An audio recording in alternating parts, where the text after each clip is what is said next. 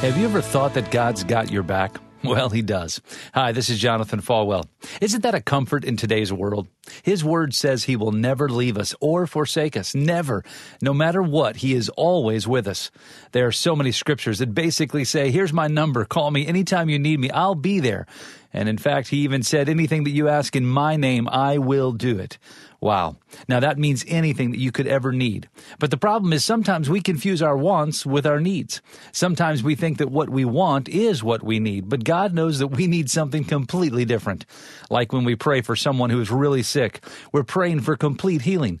Listen, God always heals, but it's not always how we're hoping. Our ultimate healing is when we're standing in the presence of God for eternity. God always has our back. You've been listening to One-on-One with Pastor Jonathan. To learn more, visit falwell.com.